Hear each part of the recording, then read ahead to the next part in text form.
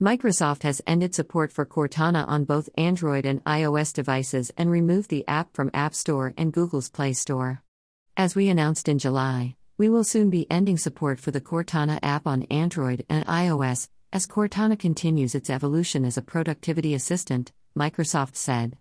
Cortana was launched on iOS and Android in DEC 2015 with the aim to connect Windows 10 PCs and smartphones but lost to Alexa, Google Assistant, and Siri.